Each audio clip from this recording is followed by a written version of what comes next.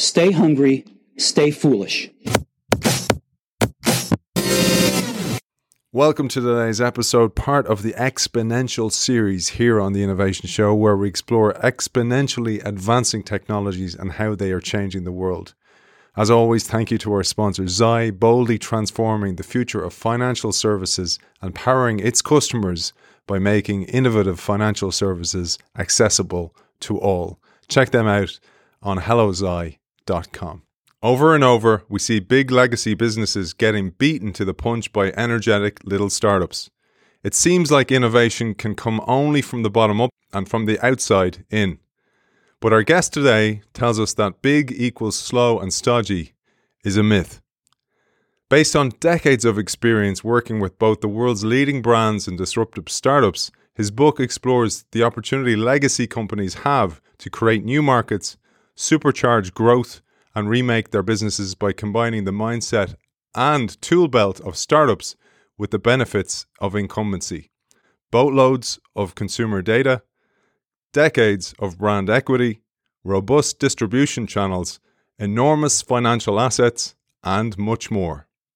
He goes deeply into why pace and dynamics of innovation have changed so dramatically in recent years and shows how companies can overcome obstacles like the 8 deadly sins of Stasis.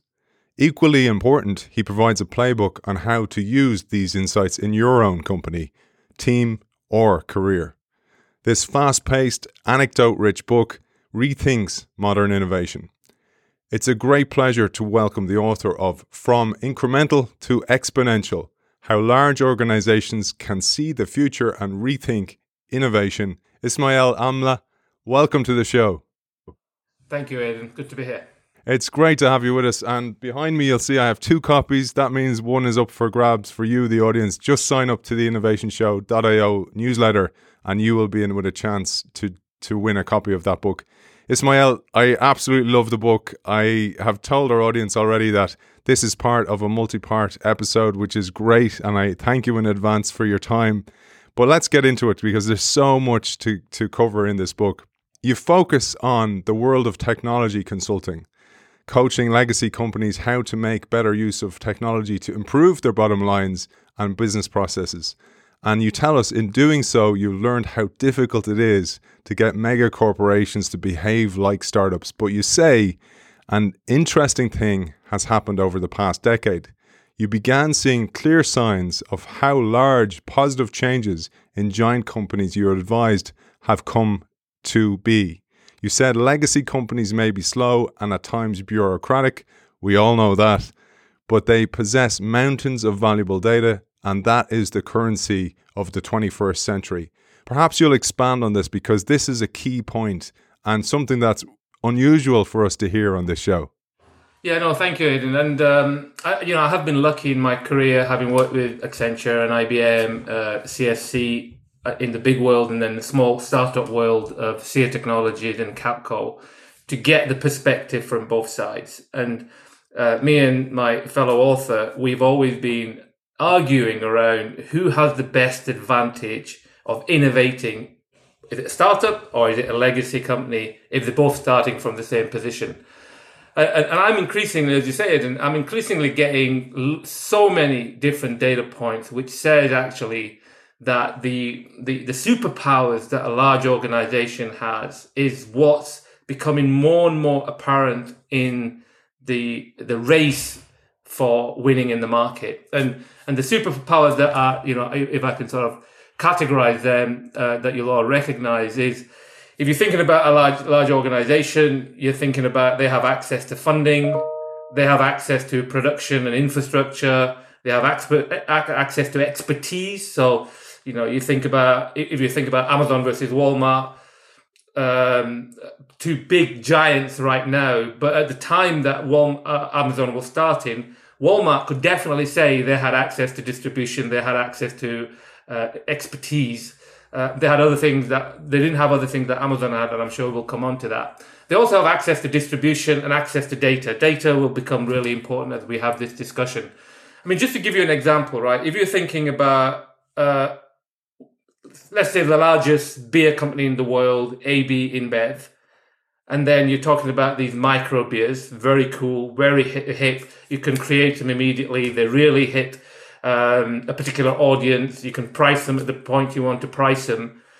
The issue becomes with how do you get a toehold in the shelves and bars in a city in the USA if you're microbrewing in Europe, or the other way around. And suddenly what you've got is this clear identification that channel is a huge superpower that these incumbents have, that the innovators, the startups don't have. So as I say, these 5 or 6 things really come together that I've been spotting anyway, that really gives huge advantage to some of the incumbents. We had a chat before we came on air, and you've worked in many legacy organizations, established corporations. And the one thing that startups do have that we don't have in incumbent organizations is a different mindset. And by that, I mean that there's no protection of the way things used to be. There's no status quo because you're building it from scratch. And that often blank slate is a huge advantage. And you were mentioning that how you can shift the culture in an organization becomes so important for people to open up to this. So they're not in this protective mindset and they're open to new ideas. Maybe we'll share a bit on that, because this is where so many of our audience run aground. It's the human part of innovation. Yeah, no, that's a great point there, right? Because what we do have in the innovative world, as you say, is you don't have the baggage. And generally, the people who are doing it have this growth mindset. And the growth mindset driving a particular set of behaviors, driving a particular set of results. And the big thing, I think, that we found in large organizations who have been able to transform is the focus on this culture mindset reinforced by particular types of behavior and so on. I mean, again, if I give you a couple of examples here, if you think about Apple and the new Apple headquarters, here is a massive organization. Where is it? The most valuable organization in the world today. Still known for its innovation, still known for the way that they work, but it's intentional. So, Steve Jobs back in the day designs a environment in the new headquarters, which is basically a donut where there's no corner office, symbolically, culturally really important. He puts everybody in there, including people from the Pixar company, including people from Apple, including different functional organizations who wouldn't have the opportunity or need to meet or talk. But the organizational design of that office ensures that you bump into each other, and the diversity of thought that's needed in innovation is organizationally designed, right? So in a startup, there's 5 of you. You're always talking to one another, whatever role you're doing. In a big organization, you've got to be intentional about how you create it. In a startup, you're a small team. You communicate really well. In a big organization, you have to be intentional. So Amazon have this 2 pizza rule. If your team is bigger than what can consume 2 pizzas, your team is too big.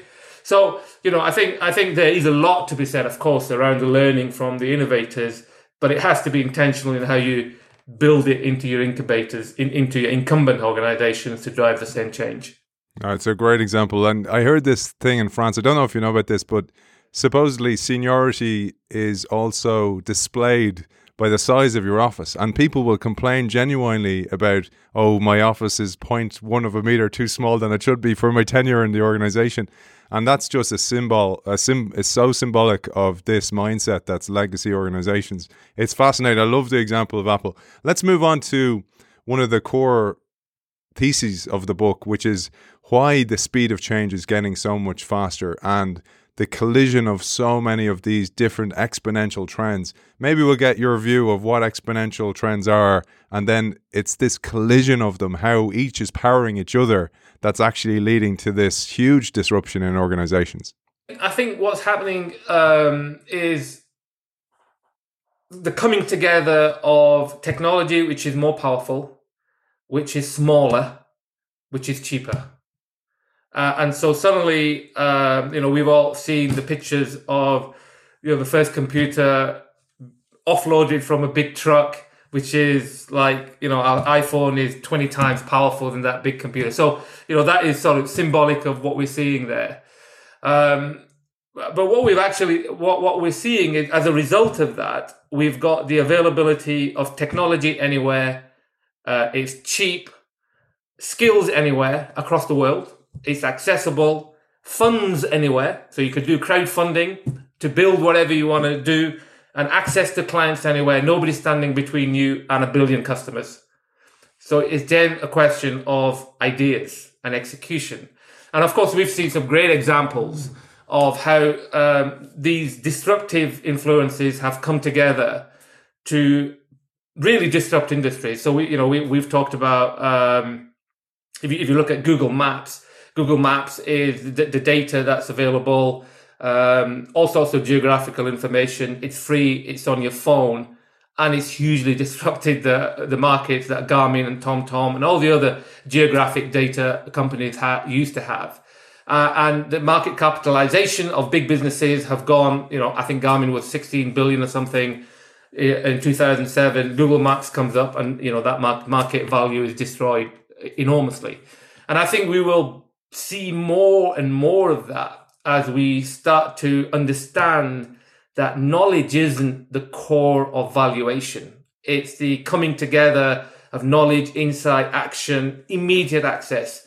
And I think back when you think about Google Maps or you think about sat navs and so on, that back in the days of Christopher Columbus, the maps held such a high value that it was the linchpin of the wealth of nations. It was it. That was it. That was how you actually created world dominance. And here we are, where it's actually free and disrupting all sorts of industries. I love that you said the word knowledge, because you actually talk about the knowledge, but this time a little bit different. This is the black cabs in London. I love the example here where you talk about, well, knowledge becomes free through Google Maps. That influences access to this knowledge, this new information, this data, and that changes the infrastructure, it recalibrates the business landscape. It changes how black cabs actually work. It also changes who can work in those black cabs. And Uber comes into the game, as many as other players as well. I'd love you to share this, because this is a huge example and a great example you give in the book. Yeah, and this is what a lot of us are talking about, which is the largest taxi company doesn't have any cars. The largest, which is Uber, the largest hotel organization, if you like, doesn't have any rooms. Airbnb, etc., which is really supported at its core by the platform economy.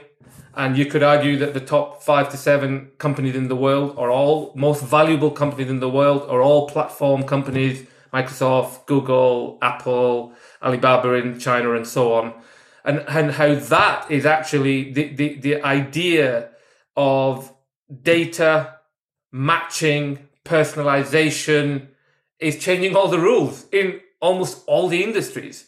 And I think if you also then think about, I think there's another thing that's going to happen here, which is, 2 billion people coming online in the next 5 years as a result of all of this global internet access that Facebook and Tesla and everybody are pushing.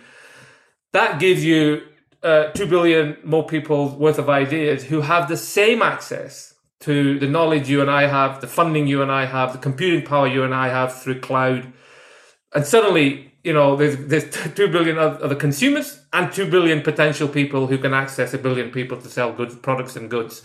So I think in terms of disruption, we're right at the starting edge. If we think Uber and Airbnb and all those things are disruptive to the way we live and work, I'm really excited by what is about to happen as a result of easy access, cheap computing, and more people on the internet. One of the things we talk about often on the show, Ismail, is the innovator's dilemma, Clayton Christensen's great work. And one of the things you talk about in the book is actually, well, that's totally been disrupted itself in some ways, because no longer is it an incumbent being disrupted by a newcomer who brings in a smaller product or a cheaper product like Toyota, for example, in the US in the 50s versus GE and Ford.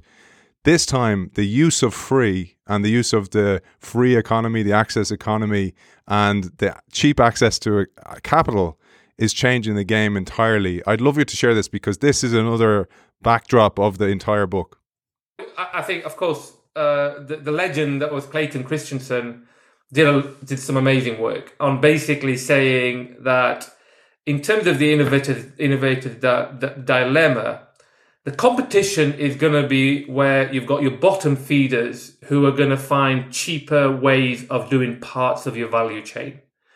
And, of course, this is an oversimplification of the theory. I get that, but just to sort of put it into context. But actually what has happened, of course, is that we've got over the top approach to change the model rather than replicate the model in a cheaper, more efficient way, whatever that business model is. And you talk about Toyota. Of course, the competition to Toyota is Tesla, which is a different model, right? I mean, they're not competing. They are very different. And now, of course, everybody is competing against Tesla. Tesla is the incumbent that everybody stretches. So I think what we've got in terms of the things challenging the innovative dilemma is, firstly, your competition might well be coming from two kids in a garage, as Peter Diamandis would put it. You might well you might have to understand that the power, because of this availability of knowledge, has gone from the seller to the buyer. The buyer knows everything. And in fact, there's this really interesting data point on a B2B perspective. There's some work done by Gartner and others where, from a B2B perspective, if I'm selling to another business, generally, I would be the owner of the knowledge of my product, and I'll be telling the buyer everything about that product. Over 50% of all B2B purchases are now made without any contact with the seller. So much knowledge. Not only that, but the buyer is through 3/4 of the way through the buying cycle before they contact anybody from the selling side, if they were to contact somebody from the selling side. And so this whole, even in a B2B perspective, because when we think about the power of data and personalization, we think Amazon, we think consumer. But even in a B2B perspective, we've got this huge disruption because of knowledge shift, and therefore challenging the innovative dilemma work, which said actually the value now sits with the buyer rather than the seller. We've also, the other things that are driving some of the changes to that original work, of course, is that innovation thrives in diversity. That's got to be built into the model. The culture, we talked about culture as well. The best ideas come from the people closest to the clients, who are usually, lower in your organization from a hierarchical perspective. So the whole hierarchy needs to be turned upside down. So you've got the servant model approach that now being talked about a lot. And I think the other thing that's hugely changed is that innovation in business models triumph in innovation in products and platforms. So you could come out with another car, or you could come out with a pay-as-you-go service for transport. Right? So the innovation, even the idea of innovation, isn't just about feature functionality, it's about how you live your life. Give me innovation about how I live my life, and that's what I'm interested in. I love that you said there about the ideas and the observations often come from the edges of the organization, those people at the interface between you and the outside world. And I'll just give you an example. So, because you major in the book a little bit on media, so Netflix, Hulu, etc., Cheddar, and it really rang true for me. I was telling you before we came on air, I worked in media, and I started off as an intern, and it was such a huge benefit because Google Analytics was available. Many people didn't even ever look at those. And I was doing reports on Google Analytics, sending them on to people who were making decisions who weren't making any decisions. But in doing so, I remember seeing Android coming on. I was like, what's this Android thing? It was changing exponentially every week. It was doubling every week, the access to our things. And I was like going, we need an Android app. So we released an Android app, and we were the first media company then to release an Android app. And it was only because A, I had access to the data, and B, I had the authority to do something about it. And that was a game changer for me. But the reason I share that is you talk about this. If a legacy organization, an incumbent, actually uses the data that they do have access to, predictive AI, for example, they can jump ahead of others by tying it into and using all those advantages that they already have, that they built up over decades or even over centuries in some cases. I'd love you to expand on that, because predictive AI is one of the key game changers that legacy organizations have.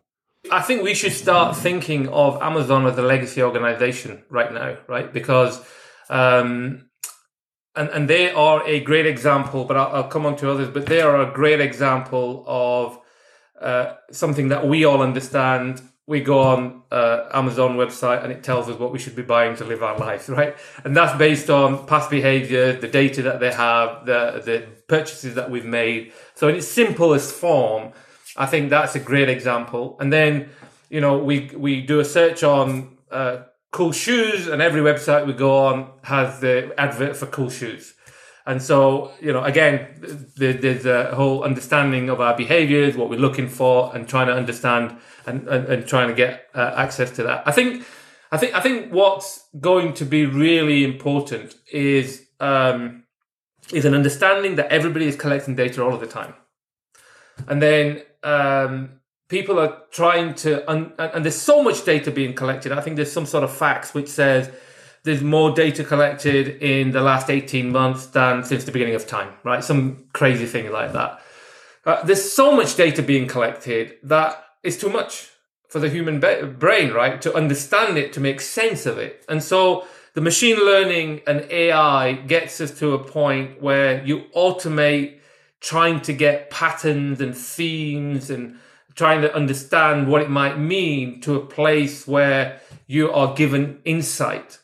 And then the human has to do judgment on that insight, right? So from an AI perspective, it's not the panacea. It doesn't allow you to say, you might get all of the data, but it still might be the wrong judgment if the human is not allowed to make that judgment. So I think we are on a journey, and in my view, every single organization in the world will be a data AI company, or it's not in business.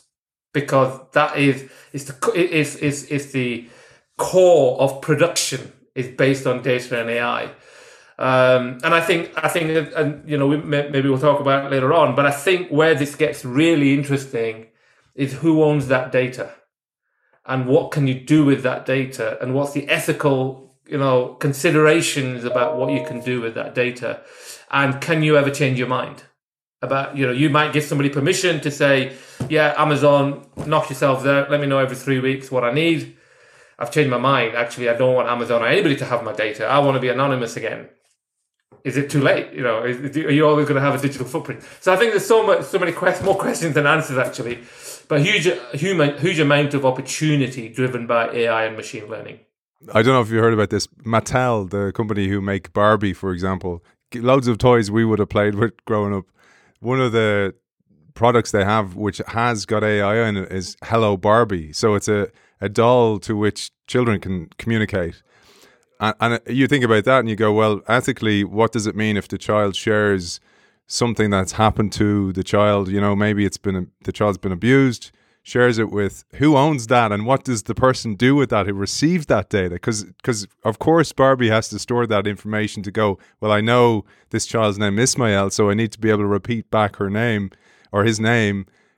This kind of ethical challenges, we don't even know where it's going to lead you. And this is one of the things you talk to. It raises challenges that we don't even know yet. Yeah. Yeah. And I think that goes back to the culture of the company. So if you want to address the challenge before you move forward, which is generally the culture of large organizations because they're managing risk, identify the risk, let me know how you mitigate it, then do the project. Then you're stuck because you don't even know what the risks are as you go down this project. Never mind understanding the mitigation of the risks. So the whole risk framework needs to change as well. In terms of where are you comfortable progressing, where are you absolutely not comfortable progressing, and what's the grey area, and how do you manage the risks in the grey area? Because a lot of the work that we're doing around data and AI and machine learning, don't forget the legislation is lagging. and the innovators are going where the legislation allows them to go and try it, and then the rest of the countries are catching up. So big question for government as well, by the way. So if you want to attract innovation, you need to have an environment which nourishes it, and legislation doesn't always do that. So what's the balance between legislation and protection for your citizens versus attracting innovation? One of the huge problems with all this, Ismail, is being able to see patterns in the chaos, but there's always patterns in chaos. And you introduced the idea of Gartner's hype curve. You introduced then Everett Rogers' diffusion of innovations and how that works, etc. But I found it fascinating where you introduced this diagram that comes from the company asimco.com. And I'm going to share now a diagram. This is the verticalization of the S-curve, where the S-curve is becoming more and more vertical, and actually the adoption curve is getting shorter and shorter. So I'll share that, and I'd love you to talk over that for our audience. Bear in mind that some of them will be listening to us and not be able to see it, so we'll have a little bit of empathy for that. The way I would categorize this is if you think about the telephone as an innovation technology, and the time it takes for the telephone to get to 100 million people worldwide was 80 years. Telephone, 80 years. If you think about the internet, 100 million people, 14 years. If you think about some of the games that we now see coming on board, 100 million people, 5 weeks. And that essentially is what this, the adoption rate of consumer in the consumer technologies, adoption rates, is getting to such a point that you almost don't get enough time to acclimatize yourself. There's a lot of work, of course, done by the Google founder on how long does it take for you to get used to a new piece of technology, such as your iPhone, which I think was 6 to 7 months. But actually, that's too late because the next set of technologies is coming on board. And I think this is actually quite profound in that the adoption rate is massively quick. And we've got the introduction rates to new pieces and new waves of technology coming down.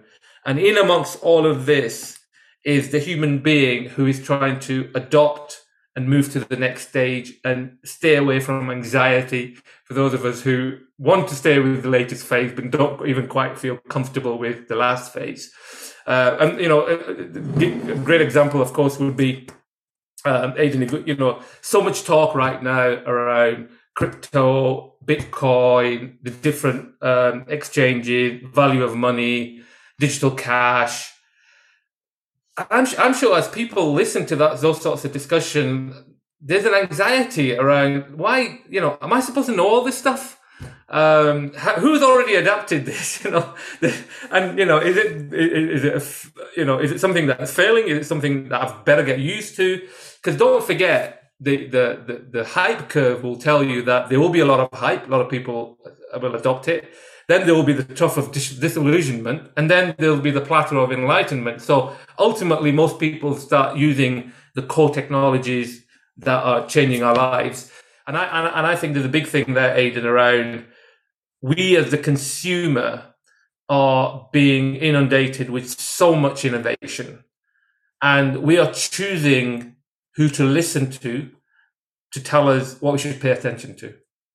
And so those influencers, and I'm not talking about the Kardashians here, but the influencers who might tell us what to pay attention. You watch it, man. Come on. You have to have some downtime.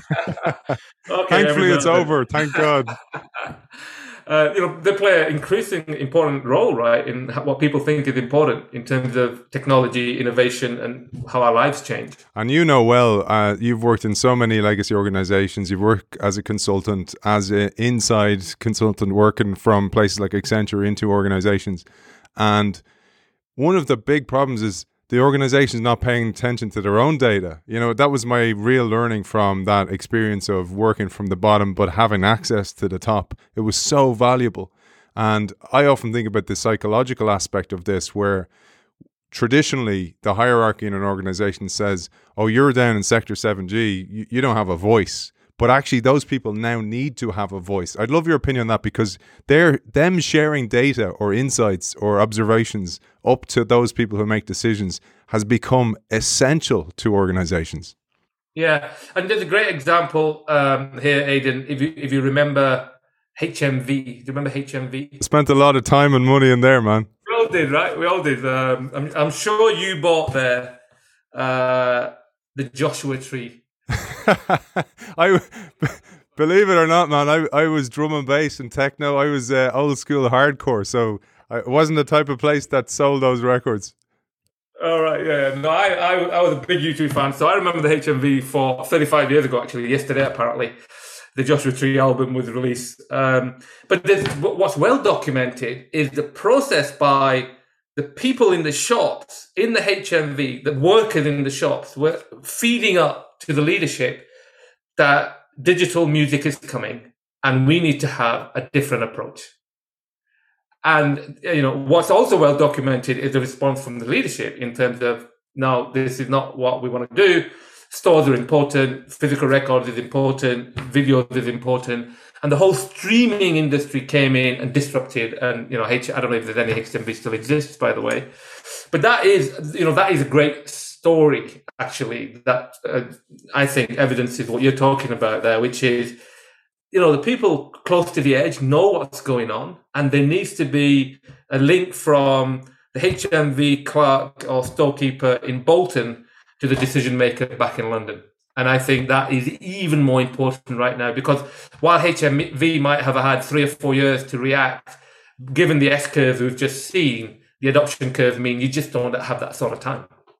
Fantastic example, Ismail. I love that. I don't know if you've heard, we've had Retha McGrath on the show a couple of times, and she quotes the brilliant Andy Grove, the former CEO of Intel, and he said, the snow melts at the edges. And his point was that exact thing, that the edges, those interface between your organization and the outside world is so valuable, but you have to have a way to harness that information. And this is again where the AI aspect comes in.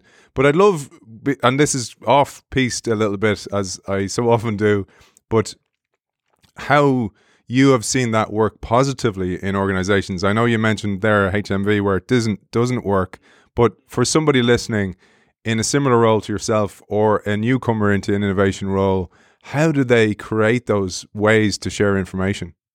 Again, if I used a real example, if you think about Amazon Prime is an idea that somebody puts into a suggestion box back in the day. It's a loss-making business. So the first point is, how do you capture the ideas from the edge that we just talked about?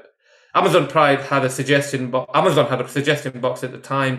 If you remember 3M and the sticky notes, they give their people 15% time to think through ideas and put them into a process. So large organizations have different approaches to do that. And the 3M, by the way, sticky note was somebody's idea that's just become synonymous with life, really.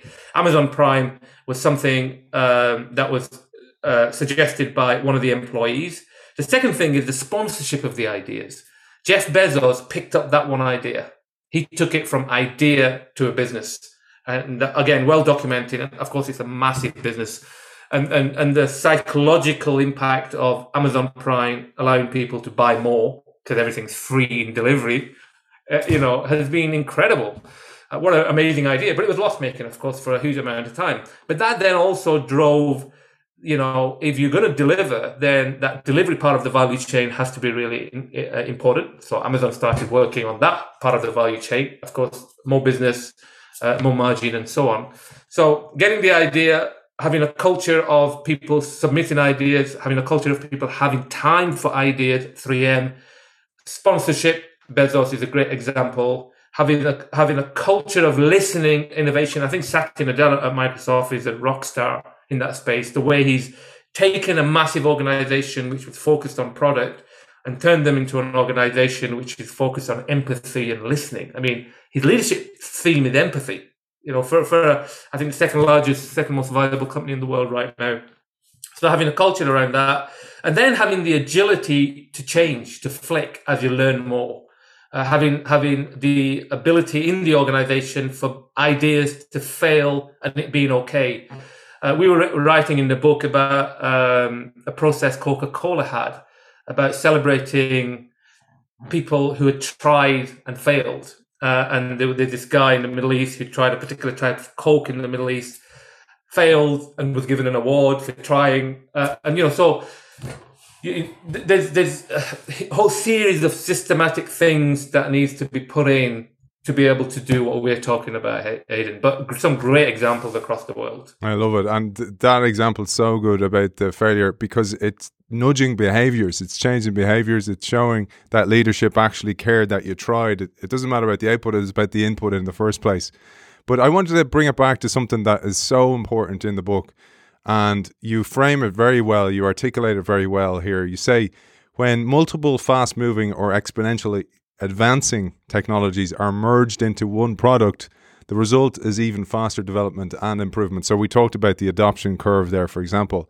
Thus, naturally, faster development and improvement mean faster maturation, and in turn generating swifter adoption. So here you consider a few technologies in this light. The telephone, for example, proved to be revolutionary on the basis of a single innovative technology, conversion of electric signals into sound. And here's the big difference. The smartphone as we know it today was a far more powerful technology. And importantly, it incorporated a number of key legacy technologies: camera, telephone, typewriter, maps, and included overlapping, exponentially advancing technologies such as semiconductors, software, geolocation data, and cheap sensors. And I share that to say, you as a head of innovation or a head of change in an organization often become responsible for all these different things. And it's so difficult to be able to keep on the top of your own learning curve for them all at once. And you go to bat and go, look, I need a head of VR or AR in the organization to be at the cutting edge of what's happening in that world.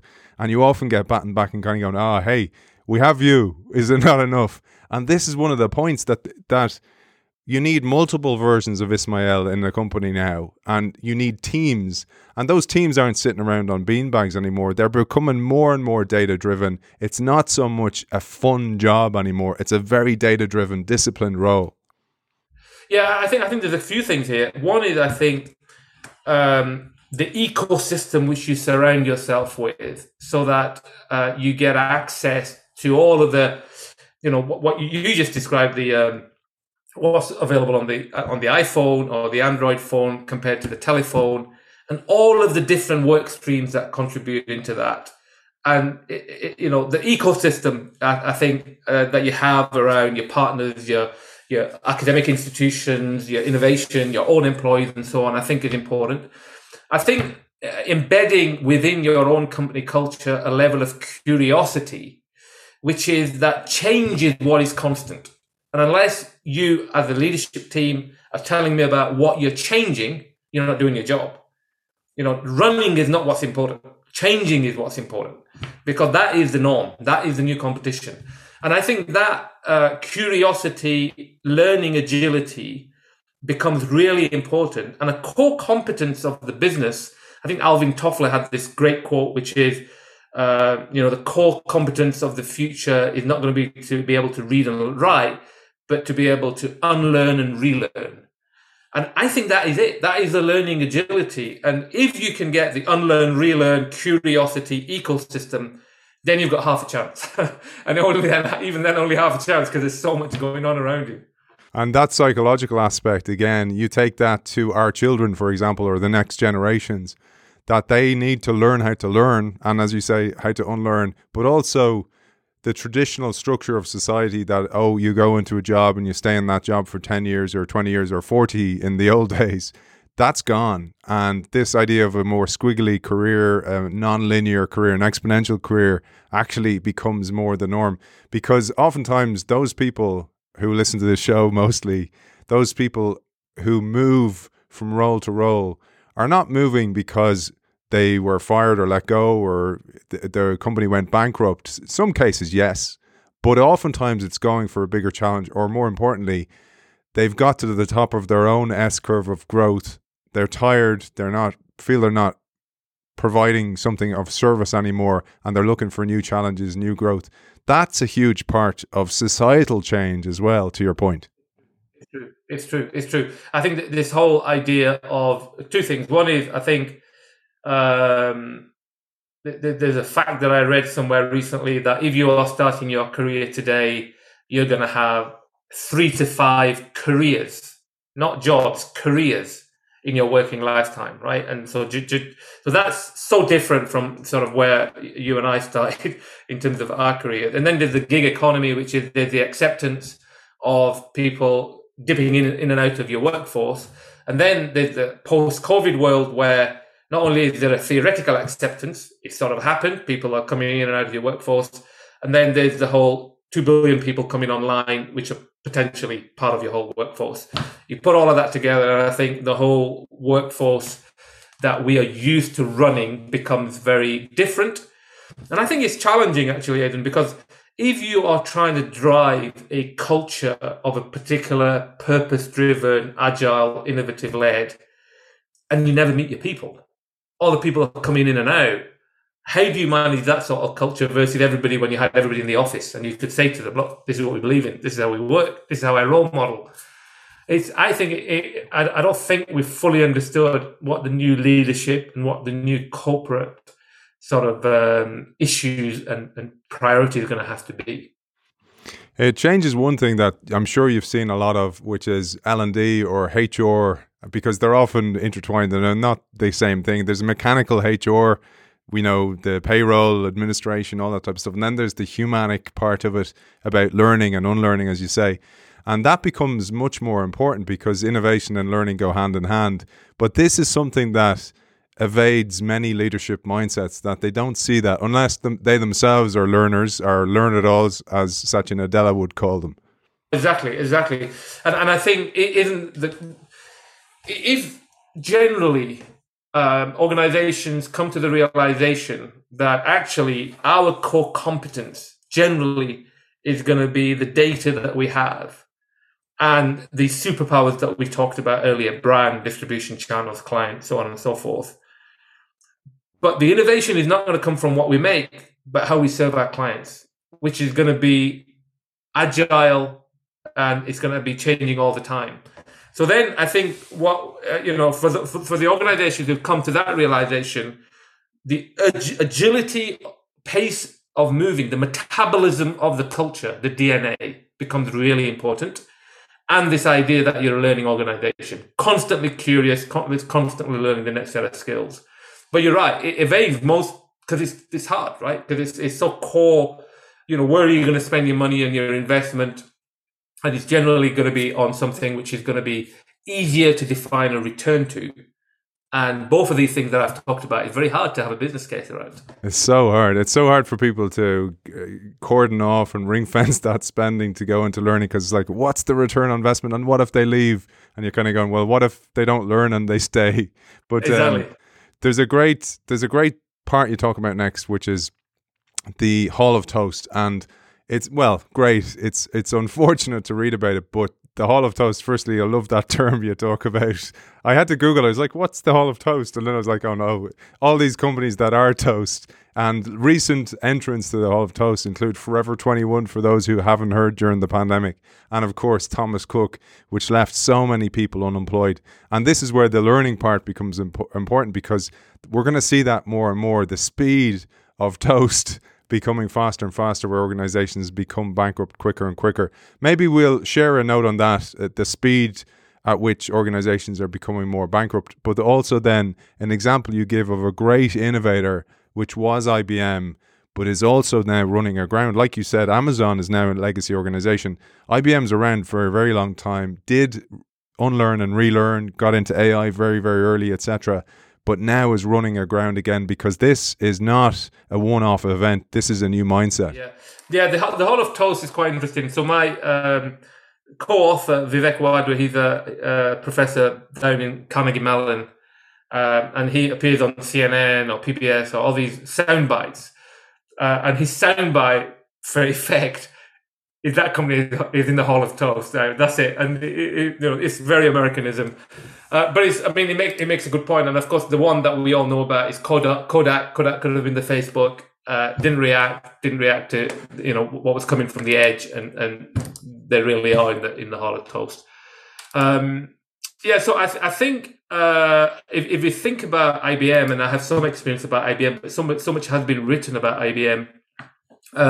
They went through multiple changes in terms of they were in the big computers. Well, they were in the typewriters. They were in the big machines. They were in the small machines. And there's a great example we talk about in the book when they entered the PC computer market. I don't know if you remember that, Aidan, where Apple, who was in the PC computer market, put an advert in the Wall Street Journal. When IBM said, we're going to the PC computer market, Apple put an advert saying, welcome. Because you finally realize that we were right, that the computing power in the hands of the individual is more important than the power of the corporate. It's a really, really smart way of owning the space, I thought. But I think the story with IBM, well documented. The recent story I would say is in terms of shifting to AI, and this comes down to, I think, business decision making, right? So as IBM shifted from the last wave they were going through into AI, a lot of the competition shifted to cloud. So AI, of course, being a user of machine learning and data and infrastructure, but the big shift that was going on at the time was the shift to cloud. And so, and then IBM tried to reposition and are still repositioning as to what part they play in there. And you could argue that actually IBM had the most permission to shift to cloud, given they were running and are still running some of the biggest infrastructures in the world. Now it's part of Kyndryl, of course. IBM split up. So I think they created the good news is that they created the mindset around AI. You remember Watson. You remember the whole game show that Watson won in. I think it largely missed the cloud and data market. It's now focusing in on what it's going to be focused on, which is software businesses in particular areas. They've shifted out their hardware business into this new business called Kyndryl, and they're going to focus in on the edge of the cloud, if you like. They had the Red Hat acquisition, and the facilitation of the different cloud is going to be more important. So it seems like the market is more comfortable now than they were a couple of years ago, given the focus from Arvind and the leadership team. I think focus is a great thing, actually, in this particular space. I think time will tell because it's around execution, but I do think the current strategy of saying we're going to be focused on particular software areas and owning the cloud facilitation with the Red Hat technology seems to be a good play. But things are moving so fast, they're going to have to shift again before they know it, I guess. To your point there, one of the things you talk about in the book is a good example is Tesla, where they've shifted their mindset from going, we're not really a car company, we're a software company that makes cars, but also we've identified some of the challenges in that, one of which, driverless cars, but also electric vehicles, is the batteries. So they develop these capabilities in these new skills. And I wanted to type, if you keep that in your mind over here, and then you look back on what you said there about IBM and say Amazon. Amazon had developed AWS, the powerhouse, the profit house of Amazon. But in doing so, they developed an ability to be able to sell little slices of this.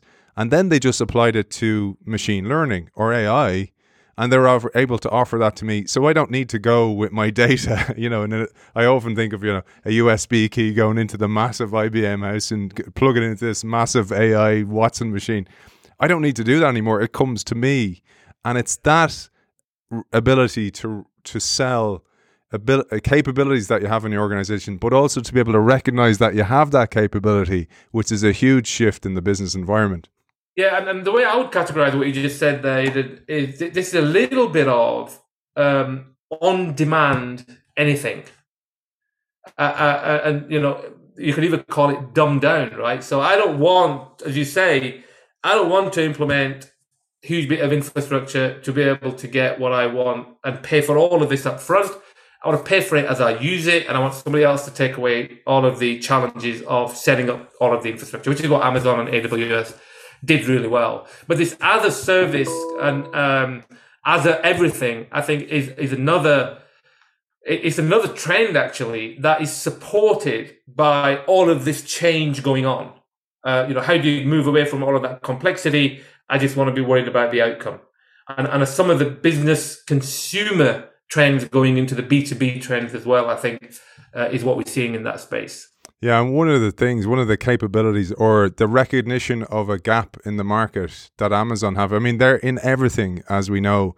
But one thing you note in the book about is that some people may not know this, and I wanted to share this, is that because retail margins in the retail apocalypse in particular, we've seen this now, people like Gap in trouble at the moment, are very thin. Because these margins are thin, retailers are often stretched by supply chains that demand advance payment for goods that consumers may not purchase for a full year. So they have to get ahead of themselves.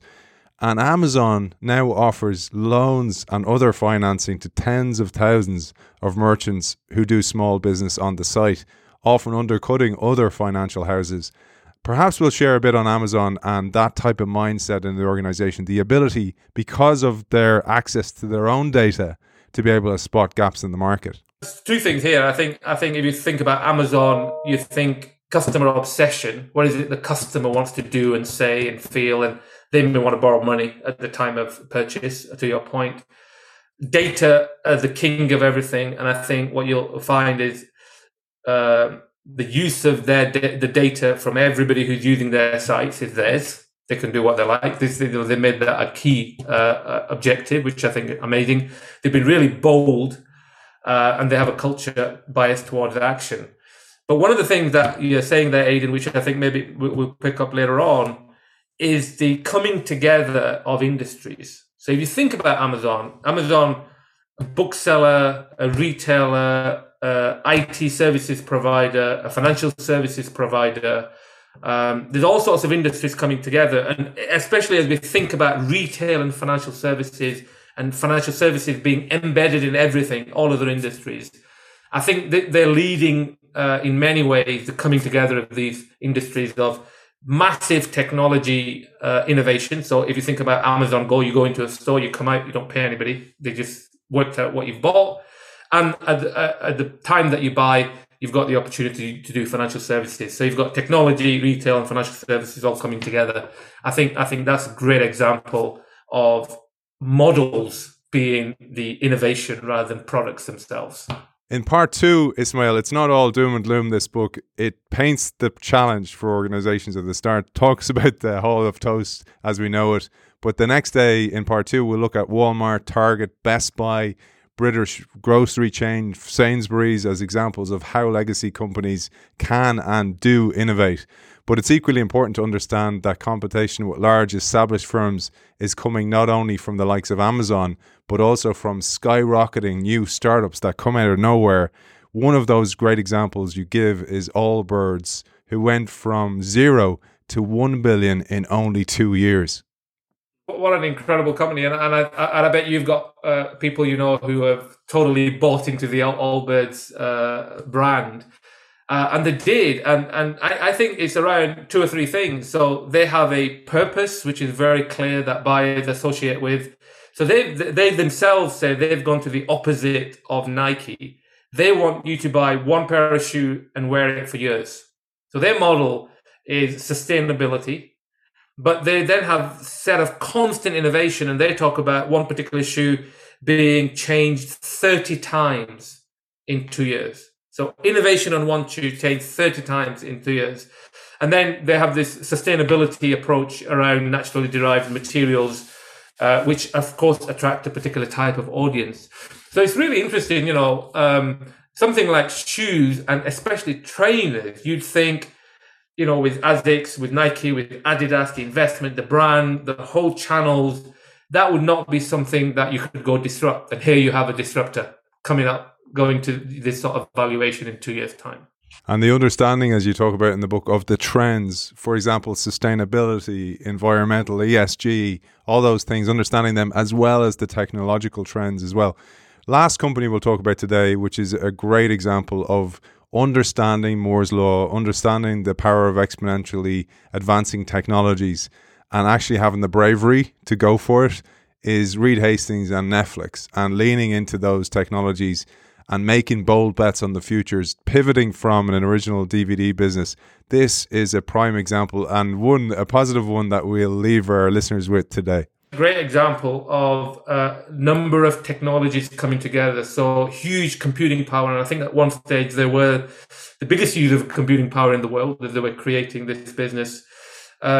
Just an acceptance that if you just look back 10 years and somebody would have said that all the movies that you'll be watching will be streaming, you'll probably say, I'm not sure. I don't get that experience. I get all these glitches.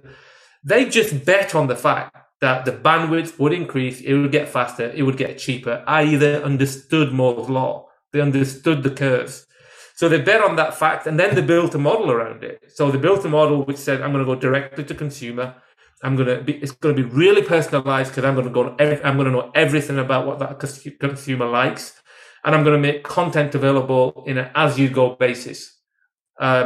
And then internally, if you look at some of the data that comes out about the culture they built, the way they manage their teams, I think it's becoming sort of leading edge practice in terms of some of the HR policies, in terms of innovation, managing your team for performance, having small teams, culture becoming so important, and so on. So I think, and then the other thing is, they made the whole inroads, and then they've stayed agile. So they then started to produce their own content, i.e. on the value chain like Amazon did, i.e. they understood the trends in the market, made it more and more personal. So I think, as we all know, and we're probably all users of Netflix, fantastic standard that some of the others are now trying to follow, of course, with Prime Video and Hulu and some of the other over-the-top offerings. But a great example of a startup disrupting a whole industry. So in the next episode, and I hope you enjoyed this, I absolutely did, and we've only gone through part 1 of the book, we look at why legacy organizations fail and what company innovation now hinges upon. So we'll look on the more positive side of disruption and how organizations can actually lean into it and succeed in this exponentially changing world. Ismail, for you, where can people find you to find out more about keynotes, etc.? Yeah, I think the best platforms is probably LinkedIn, Ismail Amla, or Twitter. Again, Ismail Amla, one name. I look forward to connecting with people who are also curious in this space.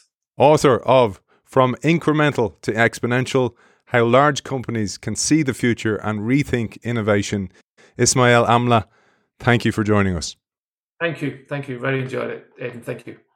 Thank you as always to our partner Zai. Zai is boldly transforming the future of financial services by powering its customers and making innovative financial services accessible to all. Check them out on hellozai.com. See you next week for another installment of the Exponential series here on the Innovation Show.